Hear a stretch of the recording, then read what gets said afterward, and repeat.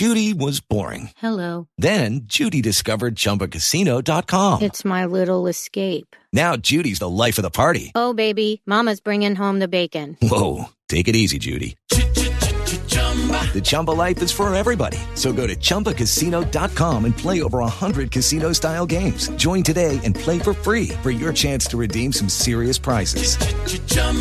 ChumbaCasino.com. No purchase necessary. Void where prohibited by law. 18 plus terms and conditions apply. See website for details. Lucky Land Casino, asking people, what's the weirdest place you've gotten lucky? Lucky? In line at the deli, I guess? Aha, in my dentist's office. More than once, actually. Do I have to say? Yes, you do. In the car before my kids' PTA meeting. Really? Yes. Excuse me, what's the weirdest place you've gotten lucky? I never win and tell. Well, there you have it. You can get lucky anywhere, playing at LuckyLandSlots.com. Play for free right now. Are you feeling lucky? No purchase necessary. Void where prohibited by law. 18 plus. Terms and conditions apply. See website for details. Lucky Land Casino, asking people, what's the weirdest place you've gotten lucky? Lucky? In line at the deli, I guess? Aha, in my dentist's office. More than once, actually. Do I have to say? Yes, you do. In the car before my kids' PTA meeting. Really? Yes. Excuse me, what's the weirdest place you've gotten lucky? I never win and tell. Well, there you have it. You can get lucky anywhere, playing at LuckyLandSlots.com. Play for free right now. Are you feeling lucky? No purchase necessary. Void where prohibited by law. 18 plus. Terms and conditions apply. See website for details.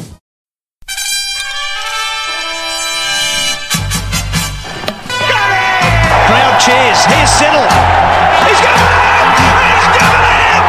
Baylor Siddle's got a hat-trick on his birthday!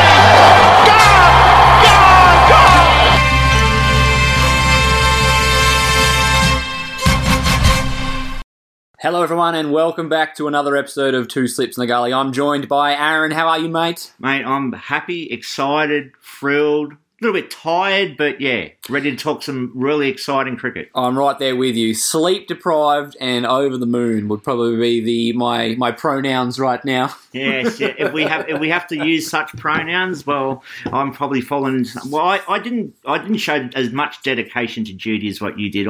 I flaked out about It was after I forget the last wicket that I seen. It might have been Hare was the last wicket I seen. So 4:30 in the morning with and my alarm set to go off at 7. I was there. I jumped up and down and went, yes, yes, yes, I love it. Well done. Bedtime. Yeah, so the euphoria lasted just a brief few seconds, just enough to stimulate you before you went to bed. Exactly. So for those of you that are just, what are these guys talking about? Obviously, we're talking about the first Ashes test between Australia and England with a thrilling 2-wicket victory to the Aussies, championed by a very clutch batting innings from Pat Cummins and Nathan Lyon at the death, chasing 170 with 7 wickets in hand on day 5 after what has been a gripping test match. The Aussies managed to stick the landing. A 55-run partnership between the Cummins and Lyon steered them home with about 25 balls to spare. It was actually 27. 27 balls 27 balls to spare. The details are important. So we're going to be having a review of what went right, what went wrong, and where do each team go from here. And we'll finish the podcast, of course, with the fact that the women's Ashes are about to start. Which, again, is very exciting for us cricket lovers, because I'm an unabashed fan of the Australian women's cricket team. I think over a period of time they're in the highest echelon of Australian sporting teams ever to grace the field in our colours. And that's in every sport, men, women, however you want to put it. They are the absolute cream of the crop. And they get to strut their stuff against England, so that's even more exciting. And just for a little bit of excitement, a bit close to home for us, young Phoebe Litchfield, 20-year-old from Orange, who's from our neighbouring town. Yes. She looks like she's odds on to be given her baggy green and likely open the batting with Alyssa Healy shuffling down the order. Yes, with the legendary Beth Mooney. If there's ever an Australian woman who deserves to finish her career with a test century, it's Beth Mooney. So we've got all that great cricketing goodness coming up straight after this. Here we go. Ryan Harris. Oh, straight away! He's crashed into the stumps. England have lost their first wicket with the first ball of the innings. As a neutral, I don't think you could have asked for a better start to the Ashes. And if you're Australian, you obviously can't ask for a better start to the Ashes either. You always want to come away 1-0. But this test, I think, if you're going to break it down to something like a fable, you'd almost say it was like the tortoise and the hare. Yeah, it's very interesting to see that England have been as good as to their word. They're going to come out and they're going to play their way. I was very, very pleased that for the majority of the time we played our game. We didn't really get sucked into playing at the tempo, because that's what Bazball basically is about, really, isn't it? It's about upping the tempo of the game, really trying to push it forward, being aggressive with the bat, aggressive with the ball, and it would be very easy to get dragged along with that. I think we did, on the most part, a very, very good job in not getting dragged along into that, because it's not our style. We play the way we play. They want to play the way that they play. And the side effect of the way they play is they have this effect that the other teams will need to try and compete with them. Well, we show you don't need to compete with them. You don't need to try and outscore them. You just need to exercise control over your own game. Yeah, so obviously we arrived at Edgbaston. Ben Stokes has been talking in the lead up to this series that he wanted fast wickets. I think he got half of that right. He certainly got a flat wicket. I don't think it was particularly fast. And it just looked like it's the writing on the wall. Won the toss, and something unexpected for us. We assumed that he would likely bowl first to give him that fourth innings run chase that they're so good at, but they batted first. And Bazball was on full display. They got out. They ended up scoring 393. There was quite a few players in there that did their thing. Zach Crawley came out, punched that first ball off Pat Cummins to the covers. Well, I mean, to be quite honest, if Pat Cummins opens bowling in another 100 test matches, he will never bowl as bad a ball as that again. But I think what simulates that is a normal test batsman will go, oh, that's a free one. Oh, let's just let that go, settle the nerves. I haven't been given a goal, and that's a big, easy leave. Yeah. And Zach Crawley's gone, I'm punching that through the covers before, and I think that's typical of what Bazball is. Ben Stokes was incredibly sporting after a brilliant innings from Joe Root, 118. He really has just gone to another level. I mean, it wasn't really that long ago we were talking about Joe Root in terms of, is that it for him? You know, with the amount of 50s in relation to hundreds and that sort of stuff when he was captaining. Relieving himself of the captaincy has probably been the best thing that's ever happened to him, because he is elite and deservedly ranked the number one batsman in the world now. So they've marched on, declared it's 8 for 393 and set the game up. Many argue that was probably too reckless a declaration, and they could have batted well into day two and just really bossed the game. But as Ben Stokes has always said, that he's always looking to push the game on and make sure that the best way to win is what he's doing. And for the Australians, that they were criticised heavily for starting the game essentially on the back foot, defensive, an un-Australian way of doing things. Was thrown out a lot. Kumar Sangakkara and Kevin Peterson were out there getting stuck into. Mark Taylor and Ricky Ponting were out there severely questioning the overly defensive tactics of Australia. But I think the criticism is valid. But I don't necessarily. I think it's overblown. I think the commentators got caught up very much in the flashiness of Bazball and really overstated how far ahead of the game England were. Don't get me wrong, England were ahead of the game right up until probably when they needed 20 to win on day 5. Yeah. I would say England were ahead of the game. But the way that some of the English commentators and the pundits were talking about it is Australia they were out of the game, they were way behind. And I don't think that was the case. No, at no stage did I ever. England bossed the game, okay? Now, there's a difference between bossing the game, which is essentially pushing things along to suit yourself. Sure, they had the opportunity to do that, and they did it. That's the way that they play. But we were able to resist them on a lot of occasions. And there were actually periods in their second innings where Bazball wasn't working, and they decided that they play I thought there were traditionally. Periods in both innings. I mean, when you look at it, we dismissed their top 5 in both innings, 5 for 175, and I think in the second innings they were 5 for 150. Now, you take all of the the hyperbole around Bazball out of it. If I said to you, we'll have the first 5 wickets out in both innings and the team won't have made 200, you're taking that every day of the week. You're saying that the batting lineup is in a bit of jeopardy there. That's the chink in the Bazball armour, isn't it? That you might be able to get the 5 for 150, but you'll get there really quick. But in that situation, you're allowing the opposition to just take their time. And we did. I mean, I thought our first inning was very well controlled. Aussie played an absolute gem again. The superlatives are starting to become a little bit thin in relation to Aussie, aren't they? Yeah, well, it's his first 100 over in England. Really held that innings together. Was backed up by some contributions in the middle order. Travis Head, 50. Cam Green, 38. Alex Carey, fantastic with 66. Yeah. Pat Cummins are really fighting 38. But it was a little boggling. It was like, are they watching a different game to me? Yes, England are ahead, but at 5 for 175, we get Bairstow out for 10, 6 for 190, heading into the bowlers and stuff. Mm-hmm. We're really talking about what a heap England have fallen in, and then in the third innings when they're 5 for 150 and then 6 for 196. We're talking Australia's well in the lead. Now, they've only got a 7-run lead when they came into that inning, so they were essentially 5 for 157 and 6 for 203 in the state of the game. So, they weren't as far ahead as what some of... I mean, I actually loved that exchange between Kevin Peterson and Ricky Ponting, where Kevin Peterson is talking about...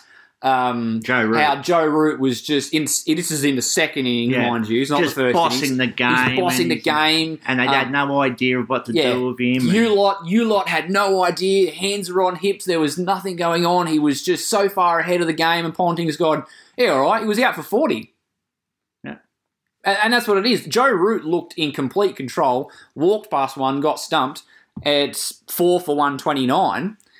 And Australia, I think that was a massive turning point in the game. It was a huge turning point in the game when you consider, as well, that's the first time he's ever been stumped in a test match. So for him to make that type of mistake at that period of the game, it was crucial. I mean, if he bats for another hour going the way that he's going, we're not chasing 280, we're chasing 320, 330, and that may well have been a different story. I think it would have, especially with the rain. Yeah. We either then have to push harder because, let's face it, we were fairly slow in that fourth innings trying to chase those runs down, especially on day 5. Yeah. If we're chasing another 60 runs, 70 runs, we're probably being a bit more expansive and potentially lose more wickets, or it ends up being a draw because we don't make it in time. And I think it's a bit overblown about how much of an advantage batting quickly and with this cavalier style was getting England in the ascendancy. So don't get me wrong, they were in the ascendancy. And I think for 4/5, of the game, they were, well, it's not even that, 20 runs. Until they were 8 for 20 runs to go, I think Australia were behind. And at that point, it was like less than 20, 2 wickets in hand, where we're now sort of level pegging here. And it was really odd. It was like there was a contractual obligation to really be just selling Bazball. But I think a lot of the pundits have been dazzled by this whole Bazball thing. And the proof's going to be in the pudding. They can continue to play the way that they play. We just hang in there. We've got the players to beat this Bazball thing. And with our bowling, we're criticising Pat Cummins with defensive field settings, but when you're looking at it, he's dismissed the top 5 for under 175, 176 both times without putting too much pressure on the new batsman. I would love for a slight tweak moving forward where Cummins pretends it's a normal test game where we're not playing England and has 3 slips and a gully and catches all around until Duckett and Crawley get themselves, say, 10 or 15. Yeah. And then you go, okay, cool, the ball's not doing a great deal. We'll now come out. And when you get a wicket and it's, now it's Harry Brook or it's Joe Root, don't immediately start defensive. Make them earn that right. I mean, we play that in our grade here locally. A bloke comes out, he's got a reputation for being a bit of a slogger. You go to the captain's always like, we'll leave it up.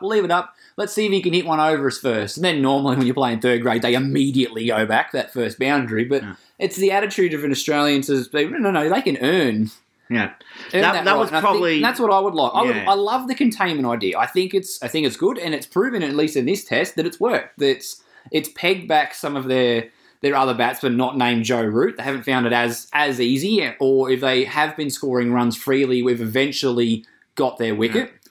But I just would like to play a bit more fire with fire. You know, I would love it for, okay, you know they're going to go after you from ball one. Come in first ball of a test match and rip one past his nose. Yeah, absolutely. What would the West Indies do if the West Indies of the 70s and 80s and England said, like, they did exactly what they did for the last 18 months, jumped in a DeLorean, went back to the 70s to take on, you know, Marshall and Holding and those guys. They're not setting sweepers out and one slip and like they're going all right.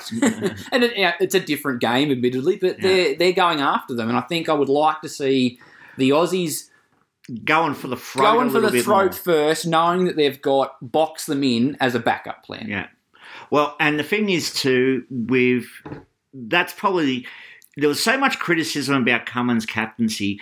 This is a learning experience for him as well. Okay, this is the first time he's really come up against these tactics, and it's fine to sit there and watch it on telly and analyse every ball on the computer and stuff like that. But it's another thing dealing with the reality of it when you're out in the middle in the heat of battle.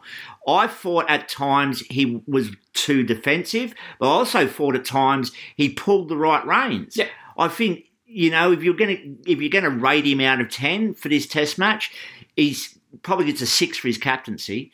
Everything else is like getting a 10. Yeah, because he was absolutely outstanding in both innings with the bat. He was probably our best bowler in the first innings and clearly our best bowler in the second. I don't know about best. I actually think Hazelwood coming from that long layoff was underrated. A lot of people talking about, you know, bringing Stark back in for the next game at the expense. And I think, personally, given the choice, I would be going with Hazelwood. If we needed to choose between Stark, Hazelwood and Bolland again, I would be leaning towards dropping Scotty Bolland. I thought at times he was a bit too predictable and didn't have enough left in his bag when they went after him, whereas Hazelwood was hitting those short balls and shortening guys up and still not yielding anything on that line and length. I thought he was, in terms of containment, he was our best bowler. So I would be, if they were thinking we need to change it up, I think Bolland is, especially if England are going to be bringing out flat, lifeless wickets. Yeah. If it's a big green seaming deck, that's a different story. But if Lords looks like Edgbaston and we're like, well, we need to change it up, it wouldn't be Hoff moving out. I think Hoff plays at Lords for sure. Bolland, unfortunately, will probably be the guy who misses out here. And I thought he did pretty well. He didn't do a lot wrong. He did Scotty Bolland things. He didn't do a lot wrong. He's just in they have decided that he's the man who they're going to go after because he bowls that predictable, metronomic line and length, and he's the slowest of the three. You'll get away with that for a little while. Your criticism that you made just then is very valid too, is he didn't seem to have, you know, plan C or plan D. You know, plan A didn't work. He had plan B, which is, you know, go a little bit fuller, try and target the stumps a little bit more than what he normally does. It didn't really work. I still thought he gets a pass mark for the test match. Oh, absolutely. No, I don't think he bowled poorly. I just think that when the English came after him, it was a bit of, what do I do here? Yeah. Whereas, you know, Hazelwood was like, all right, well, you're going to come after me, have one of these, and would bowl a very effective short ball. Mm-hmm. And I was good to see the Hoff back. I thought it wasn't his greatest ever performance, but it's encouraging enough that he won't be dropped for the next test, that's for sure. And particularly on ground like Lords of that pronounced slope down the wicket, he will be driving people absolutely insane. I've been making, on our chat that we've had going and some places online, I've been making... I've been seeing things coming in from the English crowd, and one of them's really annoyed me is how the fallout from this game has been, well, you know, we're at least trying to save Test cricket. Well done for your victory, but you're playing a brand of cricket that's going to... What a load of hogwash. You know, playing a brand of cricket that's going to cause the death of Test cricket, at least we're trying to save it. And I'm sitting here thinking, going, for the better part of a century or more, dour, conservative, boring cricket has been England's brand. You guys ship a Kiwi in for 18 months and play hit and giggle extreme, and you guys are going to sit here and take the moral high ground that you're saving Test cricket. What Australians used to joke. play ultra-positive cricket and just didn't give a name to it. They just called it playing cricket. Exactly. And the hypocrisy of you guys, the country that gave us Jeff Boycott, Colin Cowdroy, Chris Tavares. Anybody remember him? If he's still batting, isn't he? Apparently. So you guys have no moral high ground to take with Australia on the basis of entertaining cricket. You've got away with some stuff over 18 months. When you're still doing it 10 years from now, then we'll come back and talk to us, okay? And if in 10 years you've actually saved Test cricket the way that you're pronouncing yourself to, what a load of hogwash. The other caveat that I don't agree with is I like baseball. I like what it stands for. Everybody likes baseball. It's not the issue of not liking it. Everybody thinks it's wonderful. The issue that I have is if it's such an amazing match-changing, foolproof strategy that's the way to move forward, why has Ben Stokes asked for flat wickets? Exactly, and that's why I don't think you're saving Test cricket. If that's going to be the plan from now on, Ben Stokes goes, right, English summers are now going to be roads where we can just go and bat without any fear of reproach and we'll just do our thing. That's bad for Test cricket. It's very bad for Test cricket. Because what it does, success ultimately breeds copycats. If England are winning a heap of games playing like this, eventually other teams are going to try and bridge the gap doing the same thing. So, and if they then decide, well, the best way to do that is obviously take all of the life out of the wickets for our bowlers. So then you say the West Indies and Sri Lanka and South Africa that'd be devastating if South Africa did try to copy, and you just have all of a sudden these nations shifting to having flat, lifeless wickets so they can just bat without fear. That's terrible for Test cricket. If they trotted out green English decks that they normally get, not green tops, but the normal competitive. A bit of life in the first session, flattens out during the middle of the day. The best time to bat on the wicket will be middle of day 2 to the middle of day 3. It starts to do some stuff on the last 2 days. Traditional English wickets. A proper English wicket. That dross that got served up, that's borderline. I mean, we've been into the Indians about the way they prepare wickets and stuff like that. That is borderline same thing. It's not even borderline. It's as bad. They've deliberately manipulated wickets to suit themselves, they've doctored wickets. It's as flat out as that. But if that's the plan, if that's what they need to do to make it work, I don't think that's saving Test cricket at all. If England goes out and goes, right, on a nice English seeming green normal competitive wicket, we do this. We go to an Indian raging turner and we play hyper positive cricket and we get away. We do this.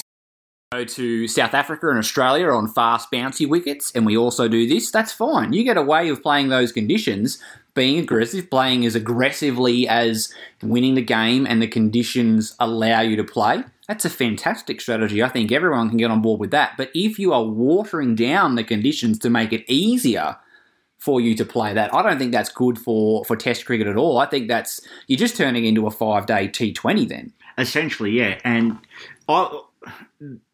it's probably the big sour taste in the mouth for real traditionalists that they turn out that dross at such a historic venue. I mean, there's no need for it, really, is there? Well, they did it against New Zealand on fairly competitive English wickets. I mean, they played against India, they played against South Africa, they played against New Zealand on these competitive wickets and baseballed them.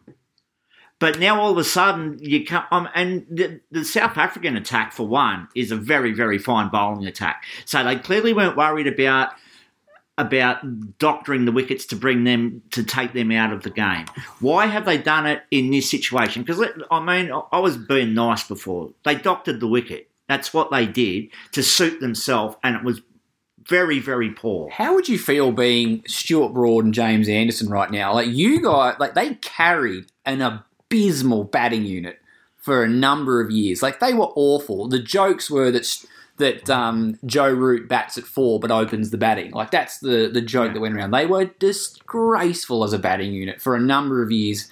And Broad and Anderson kept that team relatively competitive off their own backs in their own backyard. And then all of a sudden now they've got a new coach, they've got a new lease on life, their batting unit starting to click, they're putting up all these fantastic scores, they've been chasing down massive fourth inning run chases, they're starting to look like the complete package. Then their captain goes and turns around and says, we're now going to be serving up this rubbish on your home decks.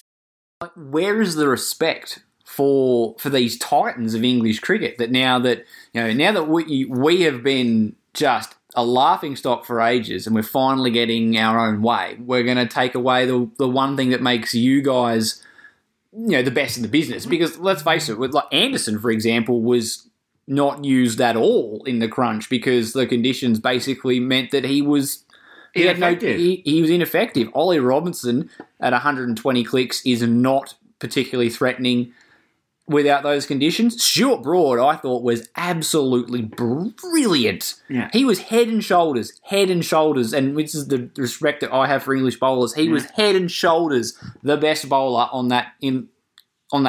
Yeah, including Pat Cummins, and what he managed to do in conditions that shouldn't suit his style of bowling is immense. And I just think it's a real slap in the face to the guys that have made you guys competitive at some level for as long as they were.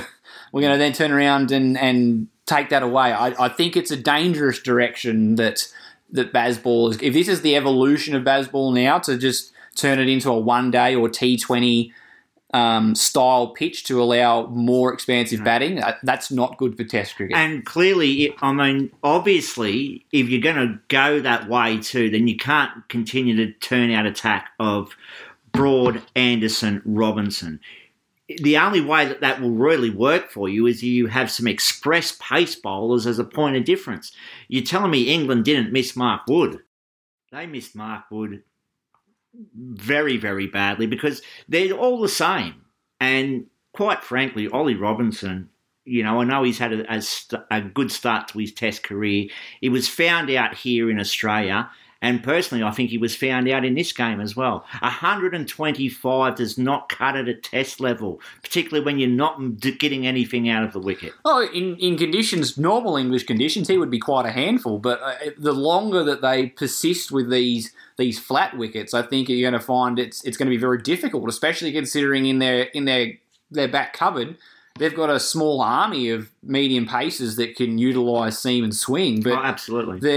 Their arsenal of fast bowlers that will really help them in these conditions are few and far between because they're always breaking down. Yeah, Mark Wood is generally in.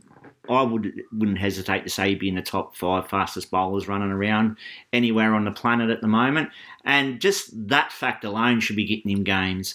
I'm not sure what the strategy was when you've set out a flat, lifeless wicket and picked 3 very similar medium paces. And I was quite disappointed in Robinson. Very, very poor, and a lot of mouth, a lot of talking with not much substance to go behind it. Yeah. So I suppose we'll get to that last day, and so England, I think, we would say, were probably maybe not in the ascendancy so much at the beginning of the day, but it was probably even keeled. But they dried up the runs, they cooked regular wickets, and they were doing what they needed to do to win the game, essentially.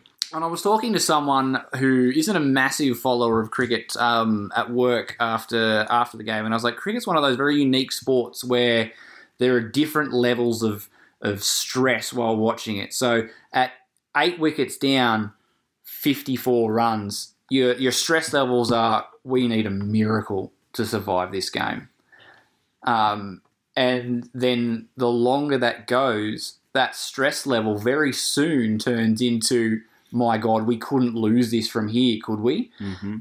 And I think in games like rugby league and soccer and other fast motion games, that whole thing could be, we need a miracle from here, and there's a break and they run 80 metres and score.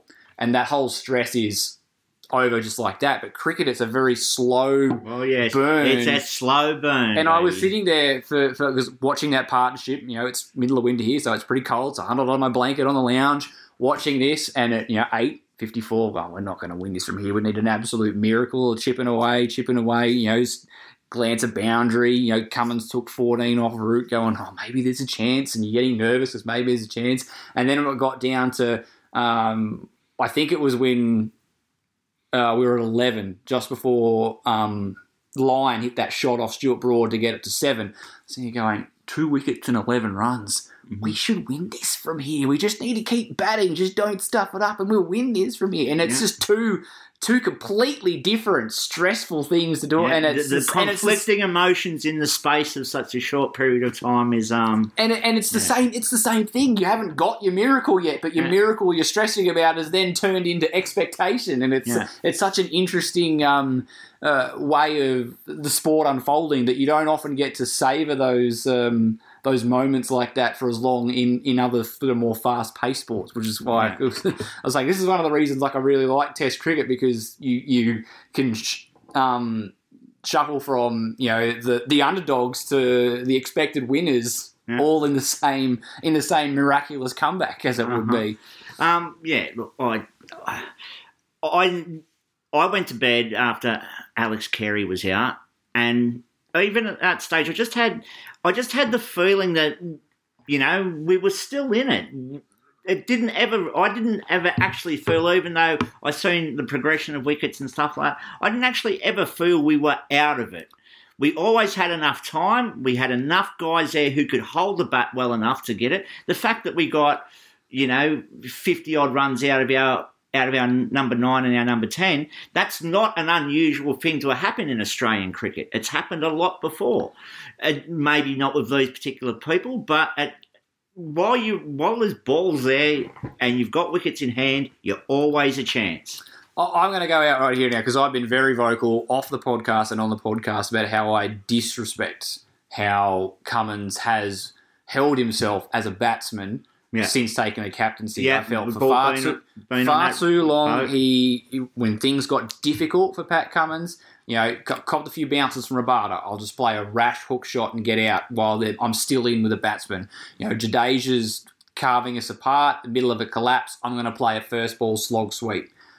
None of that applies to this Test match. Pat Cummins, I don't know if Alan Border FaceTimed him or Steve Waugh came and slapped him on the side of the head or something and just said, "You're the Australian captain. You need to be better," because he was better. That is how I want Pat Cummins to bat, and not necessarily coming up with match-winning 40s and 50s all the time, but putting a price on his wicket. Yeah, it was incredible. It was what we expect from an Australian captain. Well, as I said earlier, he probably got a 6 out of 10 for his captaincy, but for the rest of the game, he was absolutely outstanding. His first innings runs were very valuable as well. It was a very good knock that he played in the first innings. I actually was very critical of Usman Khawaja in that partnership, because Usman sort of dropped anchor and was struggling really to get any strike going, and Cummins was the one that was actually pushing the game along. And I think that's something moving forward, coming into this in the next 4 games, is we need to be very careful of that. We need to find a way to not necessarily, we don't have to go shot for shot, but we can't afford to get bogged down like that and let the English box us in. So, and Green was guilty of it as well. Smith was guilty of it as well. The guys need to be able to find a way, not necessarily to play with ultra positivity, but finding ways to turn over the strike. No, not everybody's Travis Head. So, but we have to understand that, particularly with some of the funky fields that Ben Stokes sets, the best way to get around those funky fields is to rotate. Rotate the strike, so he doesn't get to set like having 8 guys in front of the wicket facing Uzi at one stage. He doesn't get to do that if you can just work out how to knock it down around the corner and run. None of them are going to be in a position to field the ball. And that's what I miss about David Warner playing at his best. Is when David Warner's playing at his best, when he just leans on it and drops it at his toes, yes, big call straight away, and you just don't tie him down like that. And I think Warner's not far away. If they throw up another innings another wicket like that at Lords, you could really see him being played into some form. He looked pretty good in that second innings. He was too rash too early on day 2 in the first innings, where he needed to just knuckle down, see off the first 20 minutes, because the ball wasn't doing anything. The clouds were eventually going to disappear and he would have really cashed in. But he pushed too hard at trying to blast Broad through the covers, and obviously then chopped on. But I would say though, as impressive as the second innings 30 was, it's a second innings 30. Yeah. He's got 2 innings, in my opinion, to save his career. Because if he hasn't come up with a meaningful score in these 2 innings, then really we've got to start looking at is it the best idea to continue persisting with him? I suppose if we win the game and Warner has a bad game, that will probably help protect him a little bit. Well, I think that's he hasn't come under an awful lot of scrutiny from this game, probably for the fact that, like you said, he got a decent second innings and didn't get humbled, wasn't humiliated in the way that Broad was humiliating him in the last series. So the signs were okay for him. I'm with you. I think he's an innings by innings proposition, really. I just don't understand that he's even in the team, but that's another story.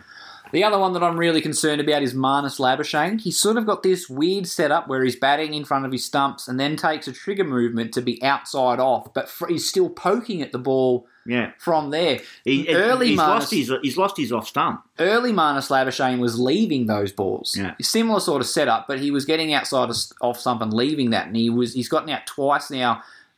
Fending at balls doesn't need to fend at. That's something that he's going to have to rectify because he's going to be an important linchpin in this Australian batting lineup, and he needs to get it right. So hopefully that's something that we know he's a cricket nuffy. He's going to go away and probably watch replays of his batting for hours and hours on end for the next week and come out of that. He'll fix it, but it's something he needs to be aware of and address quickly because once England are good at finding a weakness and nailing in on that repeatedly and exposing that flaw. Absolutely. Look, one of the big positives that have come out of this game is that Smudge didn't score a lot of runs, Marnus didn't score a lot of runs, Travis didn't really get away to any great extent. But other guys stood up. We got contributions all the way down the order. Carey was supreme. I mean, he really has gone to another level as a wicketkeeper batsman for us. I actually thought Cam Green was average in the first innings, fairly poor shot. He was a lot better in the second innings. But yeah, he's got into that habit of getting himself a little bit bogged down. At times he needs to move it along. But there's so much upside coming from our batting lineup yet that England need to be worried about that. If 3 of those guys click, say Smudge, Head and Green have a day out, we're going to score a lot of runs too. Yeah. So and Usman Khawaja looks like he's settled in quite nicely, and he's finding it. Run scoring in England relatively easy now, back-to-back hundreds in English conditions. So it's going to be good. From the England side of things, I don't think they got quite a lot wrong. I think it's more attitude more than application. Some players got some starts and some of them threw it away. I would be very concerned moving forward about Johnny Bairstow. Yes. I was having a discussion with someone online. I thought, England. There's a lot of people in Australia that have immediately started denouncing Bazball because we got away with a skin of our teeth victory. No. If Ben Folkes played, we lose this game. Yeah. Just as simple as that. Now, people will come up and you go, well, Ben Folkes wouldn't have scored as many runs as Bairstow did. Ben Folkes has a test average of 30 or 32. If we just apply his batting averages, he scores 64. Bairstow scored 98, I think, for the innings. Yeah.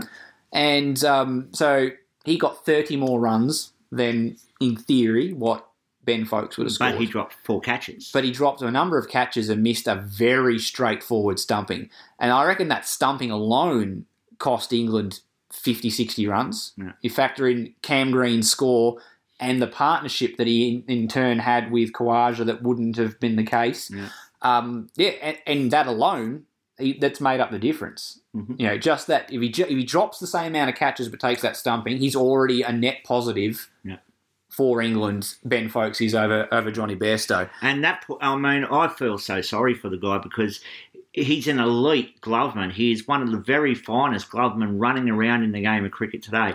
His first-class average alone suggested he can play as a batsman in a lot of situations. And because of circumstances, whatever it is, I understand that you needed to play Bairstow and you needed to play Brook. where that leaves you, I'm not sure. If Kim Bairstow open the batting and you lose. Obviously, that's probably not Crawley had a decent time, but he's. Yeah. But, Ben Duckett was the interesting one for me. I always have had a feeling about him. He's got a little bit of a funky grip, the way he opens the face of the bat going towards slips, and Hazelwood found him out. They found him out. Cummins and Hazelwood found him out with that little pushing out towards that he likes to do, running the ball down behind point and everything like that. He's got away with it for a long time. He didn't get away with it in this test match. So it'll be interesting to see if he refines his approach too. They've shown a propensity, though, to back play. They've got players in mind, and if they perform, they're given quite a long leash. So I don't anticipate there'll be too many changes to the batting lineup. Moeen Ali? Moeen Ali, I think, will be there. If you're going to drag him out of retirement, you're not going to drop him after one game. And to be fair, he went for a lot of runs, but he did take some important wickets in that game as well. I think, to be fair, but and I mean, I'm not a great Moeen Ali fan. He got one wicket in that game that he bowled the guy out.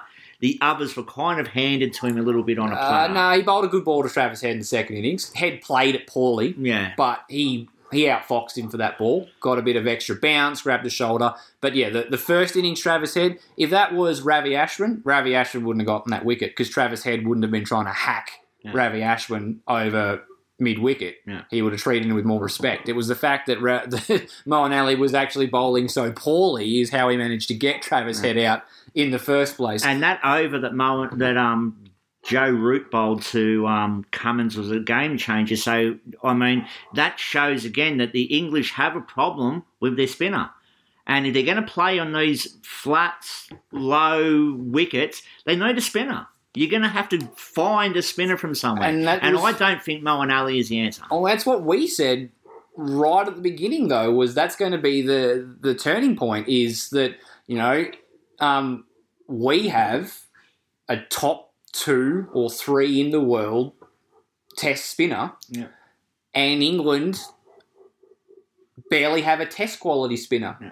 Wouldn't England love to have a Todd Murphy sitting in the dressing room? Yeah, well, Todd Murphy, if you'd say from what he showed over in India, is already better than any spinner that England currently have in their stable. Yeah. I don't know their full repertoire of what's going on in county, but from what I've seen, he's a better player than Leach, he's a better bowler than Moeen Ali. He's a better bowler than Dom Bess. Yeah. And, obviously it's we're being a bit biased, it's a very small sample size, but, look, performances, say everything. How many games have Jack Leach or Moeen Ali won off their own bat for England in the time? Ball. Yeah, in the time that they've been here. Maybe 2. Yeah. 2 or 3. Like, I know Moeen Ali's won a couple of man of the matches in tests, in whatever, but I've never rated him as a test quality spinner anyway, and to drag him out of retirement after 2 years and say, here you go, bowl 50 overs in a test match, it was always been set up to fail.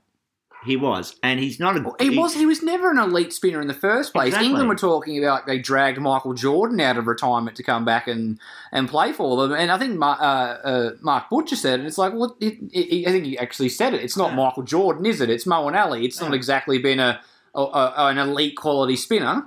He probably brings more to your lower order batting than he does to your spin department, which probably sinks into the Bazball philosophy. But when you're going up against Nathan Lyon and the plan is these flat wickets, that's a massive advantage to Australia. Lyon was fantastic in both innings. Last thing I want to touch on before we sort of move on and we'll start talking about the girls is Sir Ben Stokes' captaincy. I think for all of the game, he comfortably out-captained Pat Cummins until we got to the time to win the game. Yeah. I was actually a little bit puzzled at times how he was prepared to continue to allow us, particularly in that last partnership between Cummins and Lyon. There was a lot of easy singles that were taken in that partnership. And I'm sure he'll look back and go, well, maybe at that stage I really didn't need to have 3 or 4 guys on the boundary. We got down to 30 runs. I really should have been trying to put the squeeze on them and say, well, go ahead, hit me over the top if you I mean, surely that's the logical gamble to do instead of thinking, well, if I just leave the guys out there, eventually one of those fellas is going to hit a ball out, hit a catch to them. It didn't happen. I think that it was the big glaring weakness in the Bazball plan that they've got is they don't really have a plan for defending a total in the fourth innings when it gets tight. Yeah. And you can see from that. So there wasn't really anything going on, so his default was let's go and set 5 blokes out back on the leg side and bowl bounces. Yeah. And then it nearly paid off. They nearly got line, but after that half chance, he put that shot away and they were happy to just ride the ball, get inside it. And then when it got down to 15 and 10, there was no all right, let's change things up and let's put in a leg gully and a leg slip and a bat pad and a bat pad on the offside. Let's stick these funky guys in front of the wicket, short covers and stuff like that, and pitch the ball up. Or even still go short, but if you're going to ride it, you're now going to ride it with 3 guys around you. It was very just, we've watched Pat Cummins ducking and getting inside it and letting it go. When it gets there, he sort of just rides it or tries to paddle it just past Johnny Bairstow, just glancing it for one. Yeah. There was, and he choked in matter he balked. He had his hand on the win, and then he just didn't have a where do I go from here? And he played defensive. He set the 5 guys out. He bowled bouncers trying to get them to hook it for the win. And when it was sort of like they've knocked off 15 of these last 30 runs just chipping it around. Yeah, there was way too many easy singles in that partnership. So way too many. It's going to be, victory at all costs. Like, how was the development for Ben Stokes' captaincy going to move from here for this game where he's going to go? And I think that was, I think that's the big thing from that. I think they've got it worked out perfectly when the parameters are set. All right, we've bowled really well. We've now been set 385 to win, and we've got 120 overs to do it in. And there's clarity. They know what they're doing. They know how to get there from there. But when even before, it was like, all right, 170 runs, we need 7 wickets. And they had plans to, dry up Usman Khawaja and how to go about going after Cameron Green and Travis Head. And then when it came down to the fact that, plans and schmans, we now need to figure out a way to take wickets, and we're running out of runs. We've got 2 to get, 20 in the bank. There was nothing. There was all of the innovation went and all that sort of stuff. So it's going to be interesting to see how Ben Stokes grows from here, because there's no doubt he's a quality captain. Yeah. It's just there's nothing in the handbook for that, for defending 10 to win with. He's been an outstanding captain. Okay, now I think he's going to be asked some questions, like you said. What's the development of him? And the development of him will be directly correlated to the development of the Bazball philosophy. Okay, because he is the high priest of Bazball, essentially. Yeah. All right. If he is prepared to learn from, because he made a couple of mistakes on that last day, if he's prepared to learn from those mistakes, he will become a better captain and a much more lethal opponent. I thought he missed a trick a couple of times on the last day, and certainly in that last partnership, he really missed a trick. Once they decided they weren't going to play the pull shot, the tactics had to change, like you said. Even if you continue to go short, stick the guys around the bat. Yeah, and leave, it makes no difference. Leave 1 or 2 out there for the one when they go after it. Or but there was just, all right, well, we're not getting them out this way. What's the next plan? It's like, well, just stick to it. It'll happen eventually. And it's like, well, they don't need to hook for boundaries anymore. Like, watch them just. I would actually be really interested to see the schematics that they show of where the runs were scored in that partnership. And I'm telling you, mate, there's 25 runs. Not outside the 30-yard circle, where they just bunted the ball into gaps. Well, they pushed it to the circle and ran 2 on one occasion. Yeah. It's going to be big. It's going to be. We've worked it out how we're going to go about it when we have the initiative and we can control our fate with the bat. But when we've got to go after it and get wickets, I think that there's a bit of there's still a bit of cloud around the best way to go about it. That'll do with our Ashes wrap. We're looking forward to Lords coming up next week. There's going to be some more sleepless nights. And right after this, we'll get into talking about the upcoming Women's Ashes. Go the girls. Knocks him over with pace, real pace, right through the England captain. What a start for the Aussies. Us Aussie fans are in for a real treat over the next few weeks because not only are the blokes contesting for the urn, but the ladies are over there strutting their stuff as well. We have a dual Ashes winter, which is very, very exciting. It's very exciting because I'm a paid-up member of the Australian Women's Cricket Team fan club, mate. I love watching the girls play, and I really, really think that the English are in for a very, very hard summer. Well, they are as you alluded to earlier, the women are the form team in the world in all three formats, and they're going over there with a lot of confidence. No Meg Lanning, so Alyssa Healy will be captaining the side, and as we alluded to, she'll be coming down the order to captain and keep, and it looks like almost local. Basically local. No, she lives like 10 minutes up the road, yeah. So. Local junior Phoebe Litchfield will be getting her baggy green after a really promising one-day international debut. Obviously been strong in the WBBL. She'll be getting a baggy green and taking a spot at the top of the order, which is very, very exciting for a woman of 20. Yeah, look, we were talking a little bit about this off air. The production line we have for these female cricketers is it's just amazing to watch.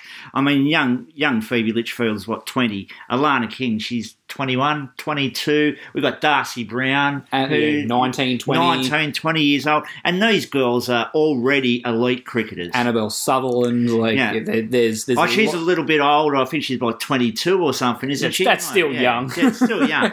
And then we've got the superstars in the middle order like the McGraths and Elise Perry. She's possibly the greatest women's cricketer of all time, surely. Oh, she absolutely. I can't imagine that there'd be anyone with a resume that had come close to Elise Perry. When you're considering what she's done in Test cricket, what she's done in one-day cricket, what she's done in T20 cricket, it'd be no one had come close. She's the Bradman of her. What she's got, she's going to go down as statistically almost impossible for someone to displace Elise Perry at this point. So obviously it's going to be the combination series. We'll have a test match. I still think there should be two.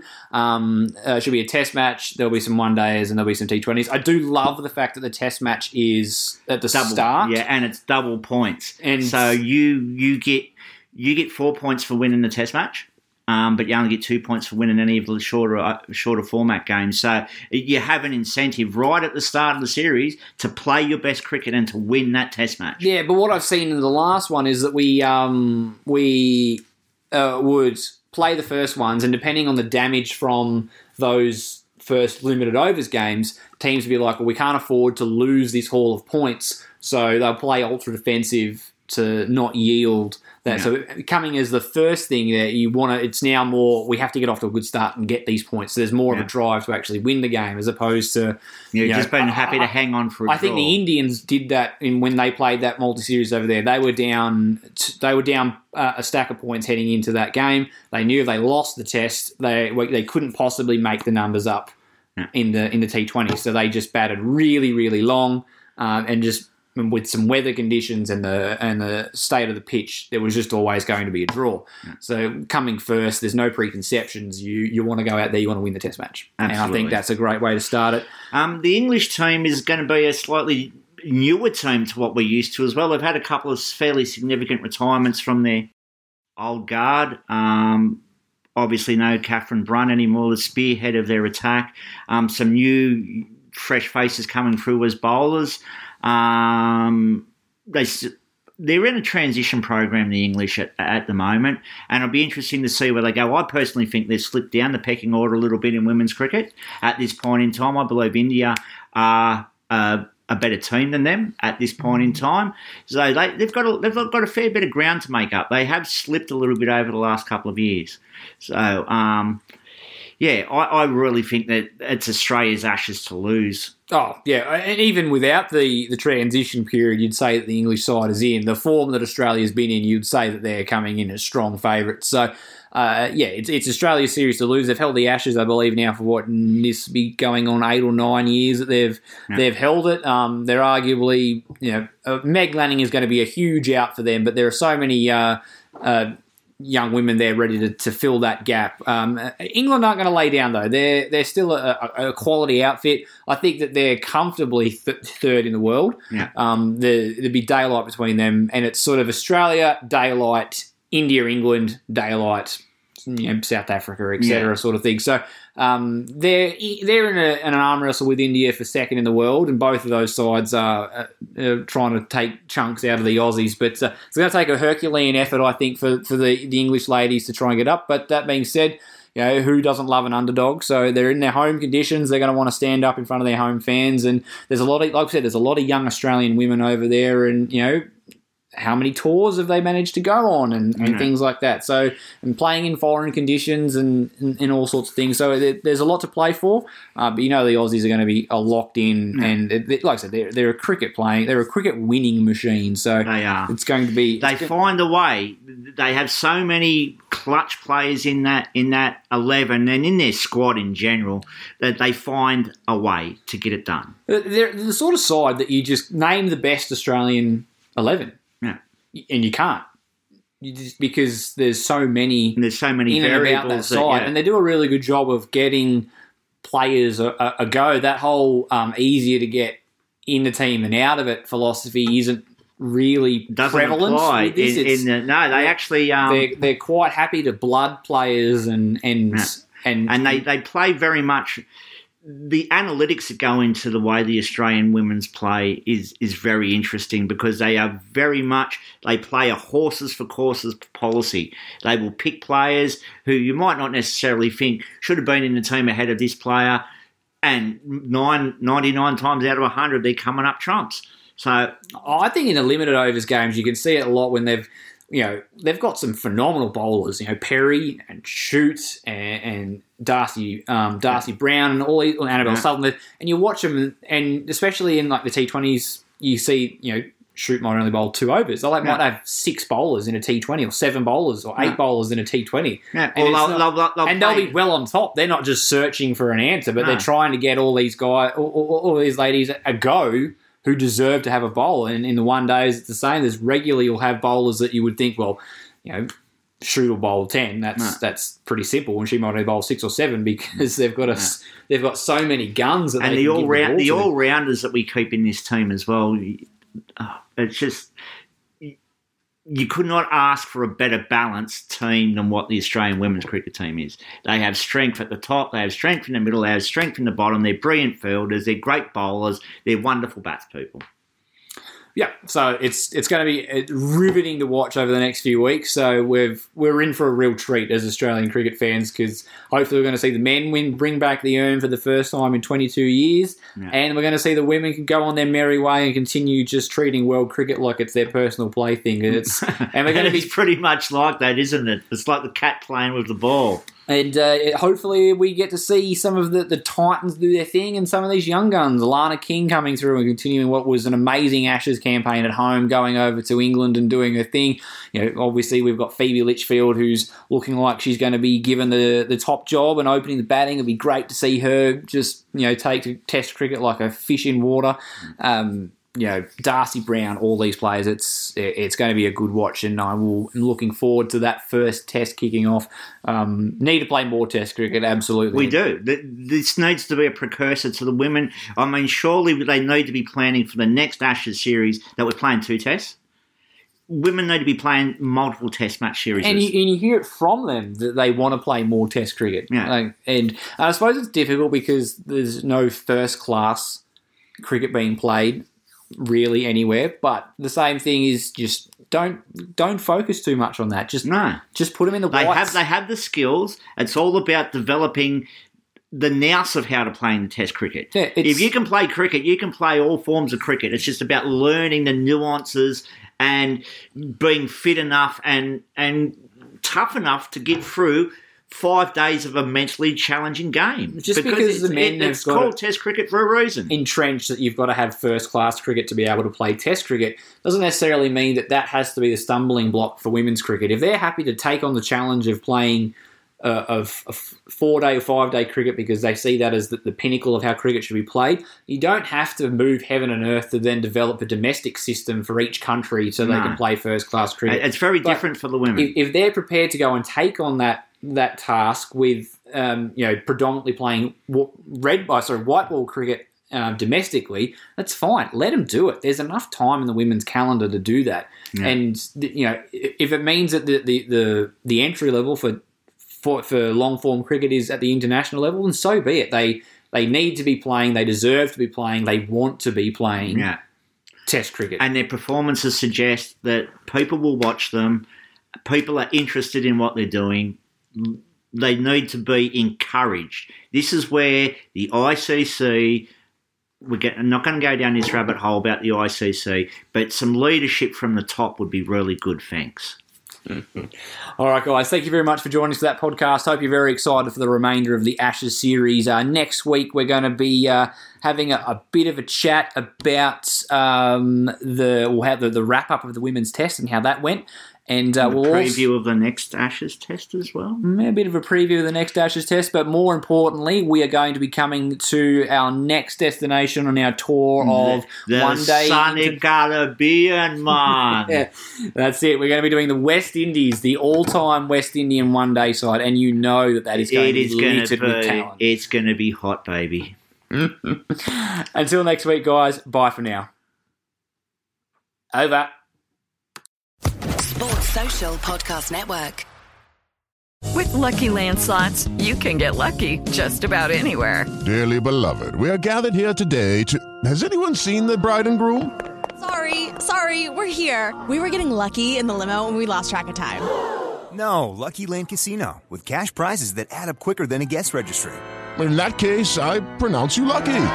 Play for free at LuckyLandSlots.com. Daily bonuses are waiting. No purchase necessary. Void where prohibited by law. 18+. Terms and conditions apply. See website for details.